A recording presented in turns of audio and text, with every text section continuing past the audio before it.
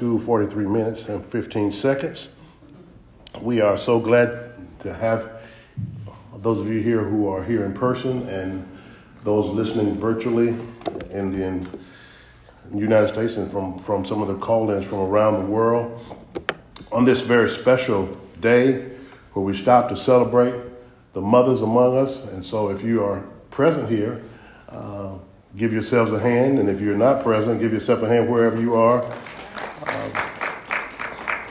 Shirley Caesar sang a song many, many years ago that said, "Those of you that have a mother, you have something to thank your Jesus for.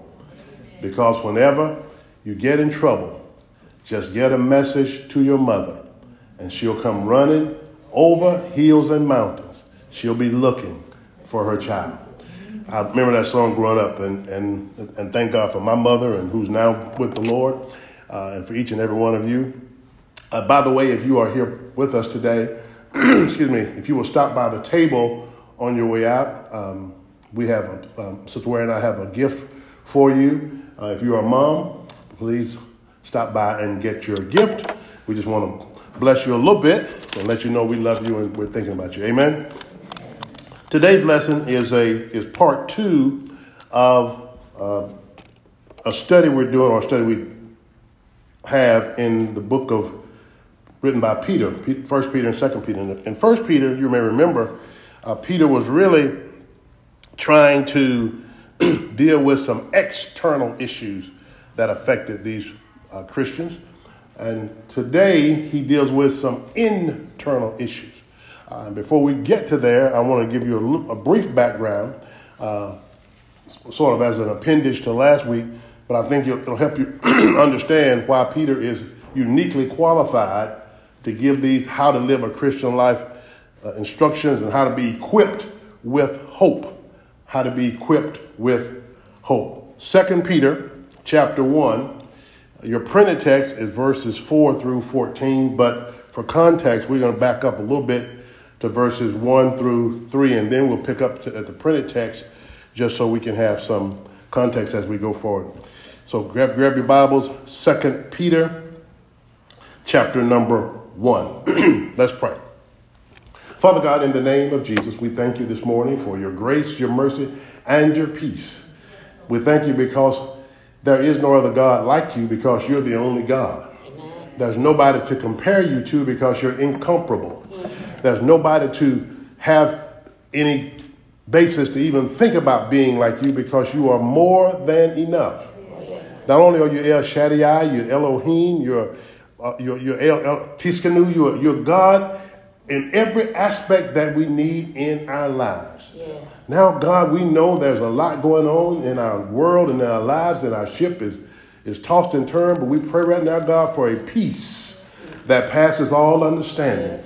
God, we pray right now that you would wrap your big arms around those who are in grief in our church this morning, and those not just here but everywhere, Lord, yes, who are going through a loss, especially, God, on a day like today, when those who lost their mothers, Lord, will have some feelings of melancholy, and it's appropriate because we love them, God. So give them comfort and peace.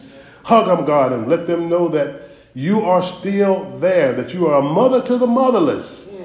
Thank you so much, Father God. Father God, we thank you just for life being as well with us as it is. We thank you that we're not sleeping under a bridge today.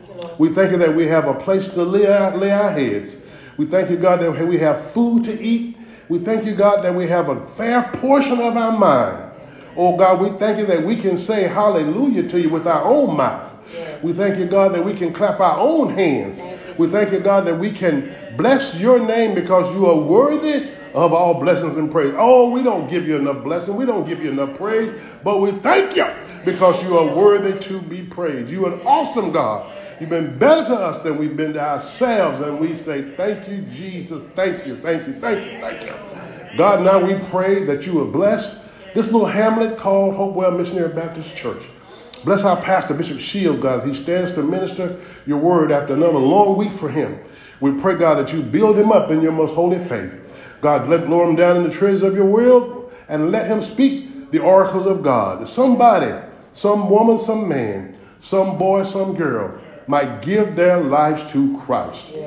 It is the only way to make it in this world. We thank you, we love you, we praise you. Bless us now as we study your word. In Jesus' name, amen.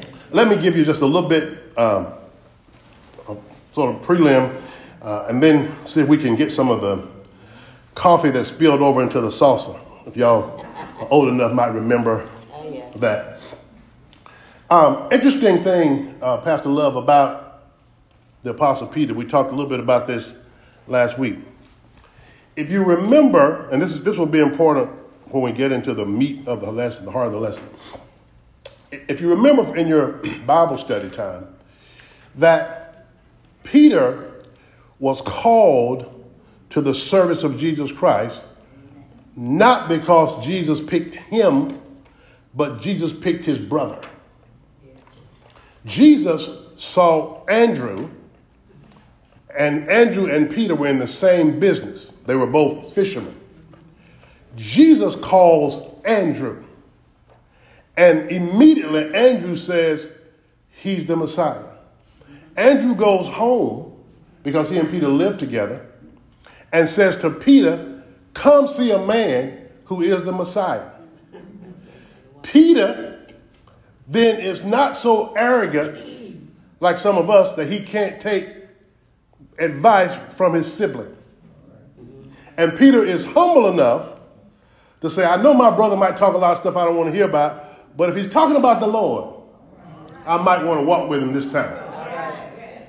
The principle I want you to gain from that is that don't ever give up on your ability to draw your family members. Amen.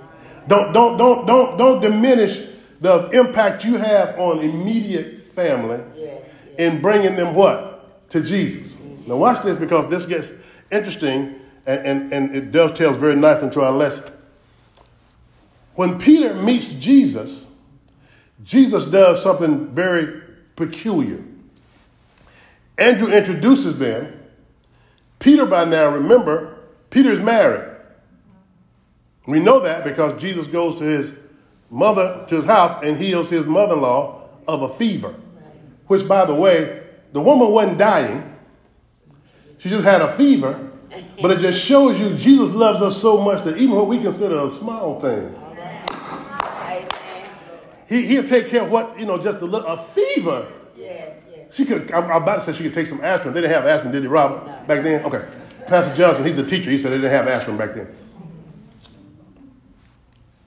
Jesus and Peter meet, and Jesus says, Simon Peter, thy son of Jonah, I'm going to call you Cephas.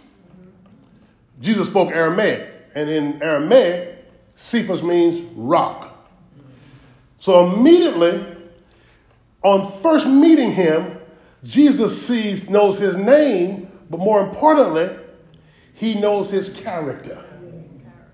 See, let me tell you something. You can very easily fool me. I've been fooled a bunch of times. You can't fool him. He knows your what? Character. He knows what you are when nobody's looking. And he knew that Peter was a hard man, that he was a fisherman, that he was somebody he was going to have to challenge, but he wanted people like that. And I want you to know that God is not out looking for perfect people. He's in pursuit of imperfect people. Amen. And you might not remember this, but before you got saved, you weren't perfect.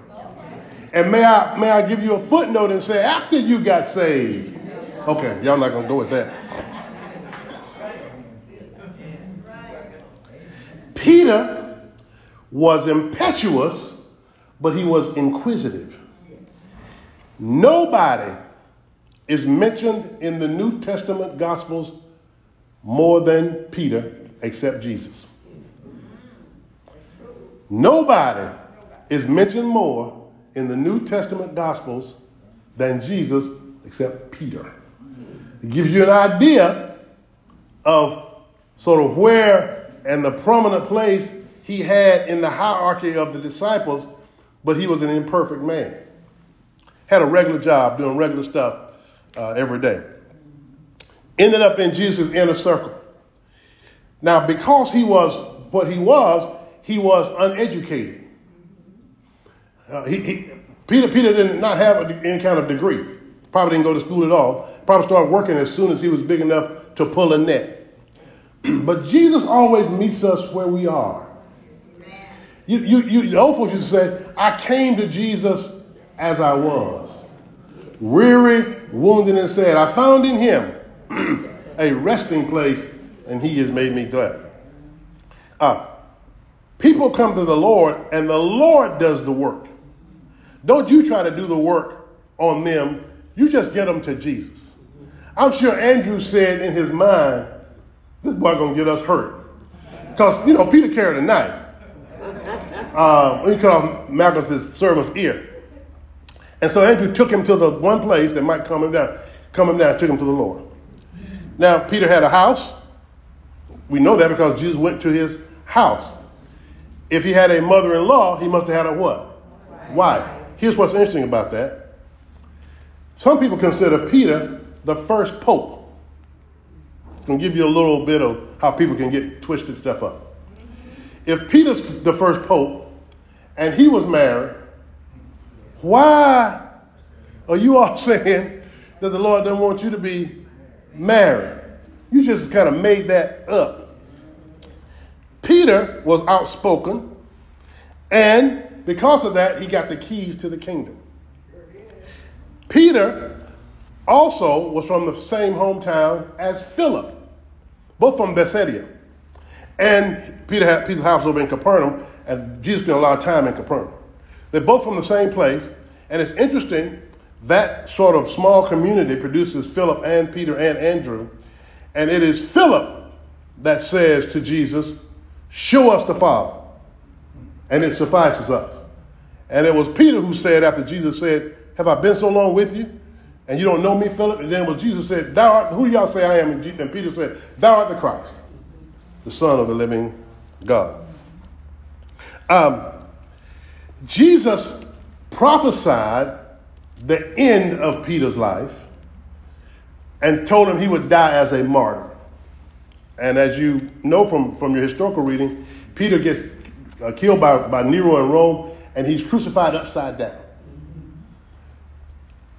The point of this is, Peter enters into the ministry of Jesus Christ knowing his end. He didn't go into it thinking, at the end of my life, they're going to have a big party for me, and everybody's going to come, and everybody's going to bring me gifts and money, and people are going to talk about me and regale my name and what a great preacher I am. 3,000 got saved. First time I ever preached a great sermon and all of that. Peter knew his life was going to end in martyrdom, but he followed the Lord anyway. When you serve the Lord just because you want to serve him, it takes away any expectation of you that they're going to call your name or put you up on the video screen. If that's what you're doing it for, you're going to always be disappointed. Peter lived a life of sacrifice, knowing that his life was going to end ignominiously. He didn't care, or ignobly, because he wanted to please the Lord. I'm saying all that because in our teaching today, you'll find out if anybody's qualified to talk to you about how to live a life pleasing to Christ, it would be Peter. That life includes very, very high moments. Peter, James, and John went up to the Mount of Transfiguration with Jesus. And Peter, although he was in the presence of Jesus, got confused. He's up there on a very high mountain, and it was fantastic, and they'd had this great time, and Peter said, we ought to build 3 tabernacles. Peter's like a lot of us. We want to do instead of be. Sometimes when you're in the Lord's presence, you don't want you to do anything. Just enjoy being there. One more thing about Peter, and then I'll let you go. We'll dive into this lesson. You will remember 2 episodes about Peter. The one is when he denied Jesus 3 times. But you'll also remember that Peter walked on the water. Now watch this. Because what you sometimes forget about in that episode is that Peter actually walked on the water twice. Peter's in the boat. It's storming. It's the middle of the night. Jesus comes walking on the water. Everybody's afraid. but they're also afraid they might drown because it's a terrible storm. Peter, out of all the other ones, says, Lord, if that's you, bid me come to you on the water. Jesus says, come on. Yeah. Peter, without asking anybody's permission, without saying, Andrew, hey man, if I don't make it back, tell my wife, it's your sister, so tell her I'm going. Peter gets out of the boat to walk to Jesus. He actually takes some steps. And then he does what we do. He got distracted. Watch this, because this will bless you. Sometime this week on 285. He gets distracted, although he's close to Jesus. All right now. Okay, let me say that again. He is close to the Lord, but he still gets distracted. Jesus doesn't penalize him for being distracted. He then is following what Jesus said, doing what Jesus told him to do, and he still gets in trouble. All right now. Let me say that one more time. He's doing what the Lord called him to do, right? He's going toward the Lord, still gets in trouble. And what does Jesus do? Scold him? No. Rebuke him? No. Jesus reaches down in his trouble and saves him, just like he does us. Yes, yes. And then the pièce de résistance, they go walking together. Yes. Back to the boat. Twice. You can start with the right attitude, with the right hope, and fail. Yes, you can. And the Lord still will rescue you if you cry out to him. Stop letting people drown who mess up on the way to the Lord. You got to be there as the lifeboat. Bring them in. Last thing, he denied Jesus 3 times, but after Jesus is resurrected, he sees Peter, and the first thing he does is he tells the women who come to the tomb, he says, go tell my disciples, and Peter to meet me in Galilee. You see what he just did? He restored him. The last time we heard him, he denied him. He restores Peter without ever seeing Peter. And when Peter ever seeing him, go tell my disciples and Peter. He's welcome back. He messed up, but he's my boy. I got him. Then he says to Peter, Peter, you love me more than these? He said, you know I do, Lord. He said, feed my lambs.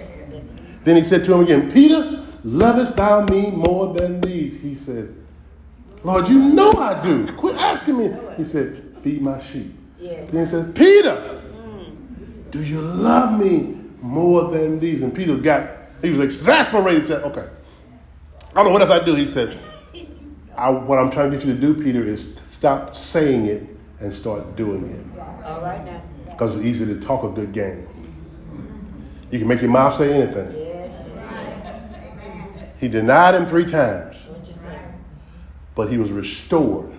And I want to say to you, if you're here this morning present, or if you're under the sound of my voice, and you messed up, you've fallen away from the Lord, if you just cry out, he restores. He's in the restoration business. Now we can get to the lesson, and you'll see why, if anybody is uniquely qualified to teach us about living a life pleasing to the Lord, it would be Simon Peter. The reason I didn't want to skip the first 3 verses in our lesson is because of verse 1. 2 Peter chapter 1, verse 1. Simon Peter, a servant and an apostle of Jesus Christ, to them that have obtained like precious faith with us through the righteousness of God and our Savior, Jesus Christ. Did you notice something that's real subtle? Peter never forgets, I used to be Simon. He doesn't introduce himself as Apostle Peter, the Right Reverend Peter here. No. Peter says, I know who I am. I'm Simon. It's still some Simon in me. Because he gets into an argument with Paul, and he doesn't like Gentiles. God has to come down personally to change his prejudiced mind. Right? Had to make him eat chitlins because he said, you're not going to call anything I made unclean is clean. Right? I mean, that's what happened. Simon Peter, I want y'all to understand, I know what God saved me from.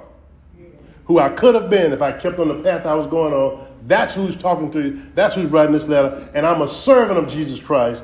I'm not trying to be on any sort of high pedestal. I know who I am. I know what I used to be. He saved me from that. That's why he said that, because people didn't quit calling him Simon.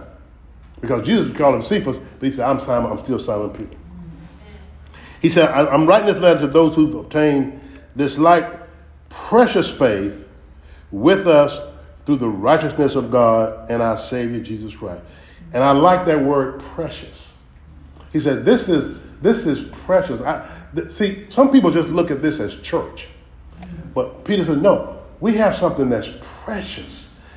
When you talk about a precious metal, gold, silver, not everybody has it in its purest form.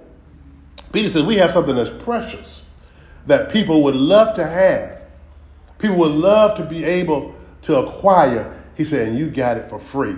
And it's precious. Never forget how precious it is just because it's become normal to you. Just because you get up and you know the Lord, it's still precious.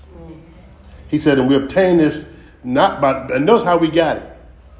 Not through anything you did. How did you get it? Through the righteousness of God and our Savior Jesus Christ. It is Jesus that makes you right with God, not you make you right with God. The righteousness of Christ is what all of us hangs on. The linchpin between us and God is the righteousness of Christ, who came and lived and died and got up again. Verse 2. He says, because of that, grace and peace be multiplied unto you. How? Through the knowledge of God and of our Lord Jesus Christ. Peter says, you need to spend some time getting to know the Lord. Now, I'll tell you something. It's a fantastic thing. It's an awesome thing to know the Bible. It's a better thing to know the Lord. Because there are a lot of people who can quote the Bible. Amen. The Bible even says there are some people who know Jesus, but they're not really in this thing, because the Bible says demons tremble at the name of Jesus, but they're not serving him. Having head knowledge doesn't mean anything. You can be a smart sinner on your way to hell. That knowledge, Peter says, you want to acquire this love of God through the knowledge of Jesus Christ. Let that be your, not the fact that you can quote everything from Genesis to Revelation backwards and forward, and you know every verse and every Bible verse. That's fantastic. That's hallelujah. Praise the Lord for you. But do you know him? The knowledge of Jesus Christ and the knowledge of God. Verse 3, Peter says, according to his divine power. Peter said, this is not normal. What Jesus has is not human. It's not of human origin. You can't duplicate this. You can't replicate this. He's got what? Divine power. It's power that emanates only from God. And you can't match it. And so pastor, so apostle, so prophet around the world now, quit acting like you're God. You don't have any divine power. You're fantastic. You're wonderful. Sir, ma'am, but remember, there's only one God. And beside him there is what? No other. He says, he's given us all things. And what are the things, Peter? He gives everything that pertains unto life and godliness through the knowledge of him that hath called us to glory and virtue. Peter says, he gave unto us this stuff because I'm telling you what I know. I used to be a rascal. And he changed me. Right? The last act I did in Jesus' presence was I cut somebody, I cussed, and I lied. So Peter said, he changed me. He changed me. He changed me just that quickly. Verse 4. And by the way, when Peter uses that word servant up there, that's bond servant. He's talking about being a slave. I have no authority of my own. Everything I do is with and through Jesus the Christ. Let's go a little deeper. Whereby, this verse 4, are given unto us exceeding great and precious promises. Now you see that word precious again, just like you saw it in verse 1. It's something that's unique and precious and worth a lot. He says, he gives unto us exceeding great and precious promises, that by these ye are partakers of the divine nature, having escaped the corruption that is in the world through lust. Now, Peter just does something here that's highly unusual for somebody who is not critically, theologically trained, right? Paul, if you remember, spends about 3 years studying. Peter has to go to work right away. Got 50 days from the resurrection to Pentecost, then Peter's at work. Paul spends all this time just in study. But Peter is getting this revelation, I'm telling you, because he's getting it from God. Watch what he says here. He says, we are partakers of his divine nature. This is remarkable that God would share his nature with us. That part of the nature God shares with us is the ability to create. All right? So you can, outside of yourself, create something that doesn't look like you. Science, biology, technology. God allows you to create. You can make something out of nothing. You can start off with just a thought that there ought to be a way for everybody around the world to connect with each other by a machine. That becomes the internet. You can do that because God shares a little bit of his divine nature with you. That divine nature starts off in Genesis 1:1. In the beginning, God said. Peter says he shared that with us. It's wonderful that you go from walking to riding in a car. Man invents these things because God shares part of his divine nature. You can't fly, right, naturally, but you can invent an airplane and you can fly in it if you're not scared to fly. Right? So I know some people not going to fly, period, because grandmama said, I'm not getting up in the sky because God said, lo, I will be with you. I'm not going up there.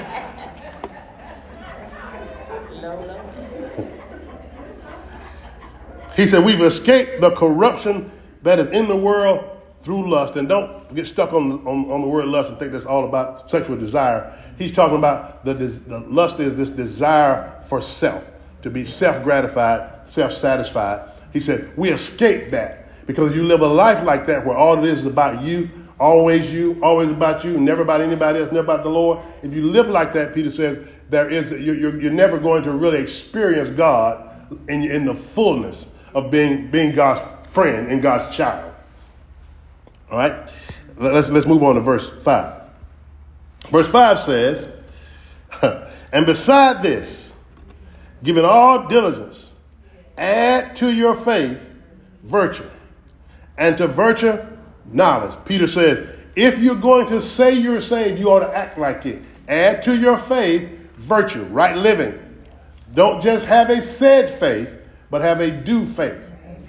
There ought to be something different about you around the water cooler. They still got water coolers at work? Okay, not probably after post-COVID. But people in the office ought to see something different about your character. Your character can't be like everybody else's. Not when you're saved. That does not mean that you never smile and that you always walk around and as soon as somebody speaks to you, you go forth in tongues.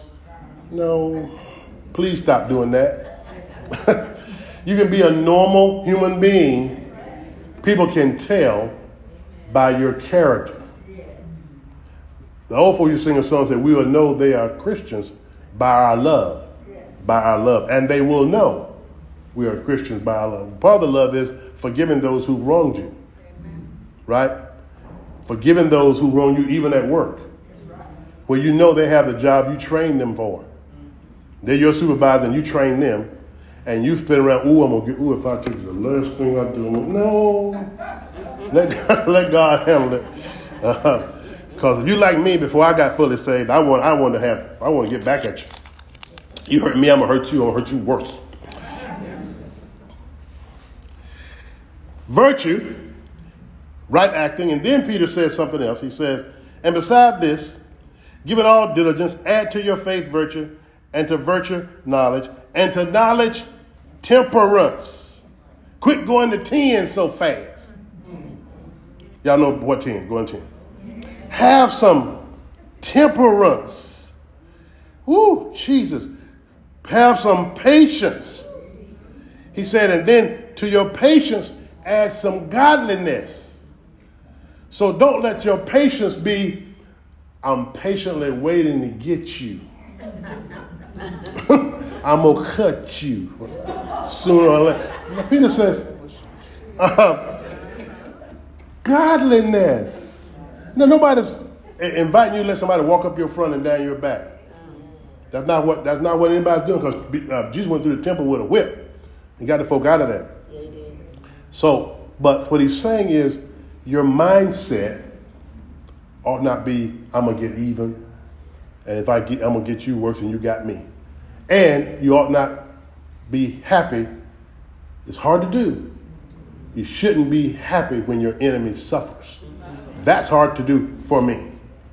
Because there's some folk I don't like. I'm talking about like at all. Period. Right? I have to really pray when stuff happens to them that God will deliver me, that I don't get giddy because you got found liable for something in court. But I'm working on that. But Peter says, try to do that as best you can. He ought to know, right? Who are you? Because Peter, where's that knife, Peter? Right? But Peter says, we got to work on that, because he says it's because we have the character of God that's supposed to be reflected in us. And to good godliness, brotherly kindness. Ooh, Jesus. And to brotherly kindness, charity. Can we get to a point where it's not all about us all the time? You didn't call me. You didn't text me. You don't know so-and-so's going on with me. I've been over here sick. I ain't heard from you. Oh, my God, lady, please. Right? Send somebody a 5-panel, a 6-panel, an 8-panel text. I can't help you. You got too much stuff going on. Okay. Peter says, hey, try to be kind. If you can't help folk, be kind. Don't tell them, well, I don't care. That's your problem. Find somebody else. People call the I care hotline, because I don't. You call the wrong number. And then you ought to give sometime, not always receive. People who have their hands out all the time bug me. Because at some point you ought to want to give. I mean, every fifth time, you ought to want to give. You know that it's second Sunday, and what we do on second Sunday. Oh, I forgot my purse. You did you a story. Because if folk don't give you money on your birthday month, you're going to act out. This Sunday school, we're trying to learn. Let's talk about how to use these Christian qualities to measure our Christian walk. There has to be a plumb line, right? Because you can't watch me and know how to be a Christian. Can't watch Mother Grace and know how to be a Christian. Your pattern has to be Jesus. So Peter says, here's a way for you to measure your Christian walk. Verse 8. For if these things be in you, now notice Peter says they have to be in you, inculcated, have to be a part of your character. If these things, brotherly kindness, charity, temperance, patience, virtue, if these things be in you and abound, they make you that ye shall neither be barren nor unfruitful in the knowledge of our Lord Jesus Christ. Peter says, what the benefit you get from living like this is that you become more Christ-like, and that Christ-like character exudes from you, and people want to say, I want to be around you all the time. I like hearing from you. What you don't want to be as a Christian is to have the kind of character that when you call people, they go, oh my God, Elder Webb. Hello, because they don't want to hear from you. Y'all be self-critical sometimes. Think about how people respond to you. There's a reason that people take 30 minutes to respond to your text. If that's everybody, you might want to think about what you folk going, because you're going to beg, or you got a woe is me story, or you got something some gossip you want to take. Folk are like, oh my God, it's her again. It's him again. Peter says, you got to let these things abound. He said, if you do that, you won't be barren and unfruitful. You will have a positive impact on the world around you, because Peter says, here's what's going to happen if you're not. Peter said, But he that lacketh these things, if this is not you, Peter says, you are blind and you can't see afar off, and have forgotten that you were purged from your old sin. Peter says you are short-sighted.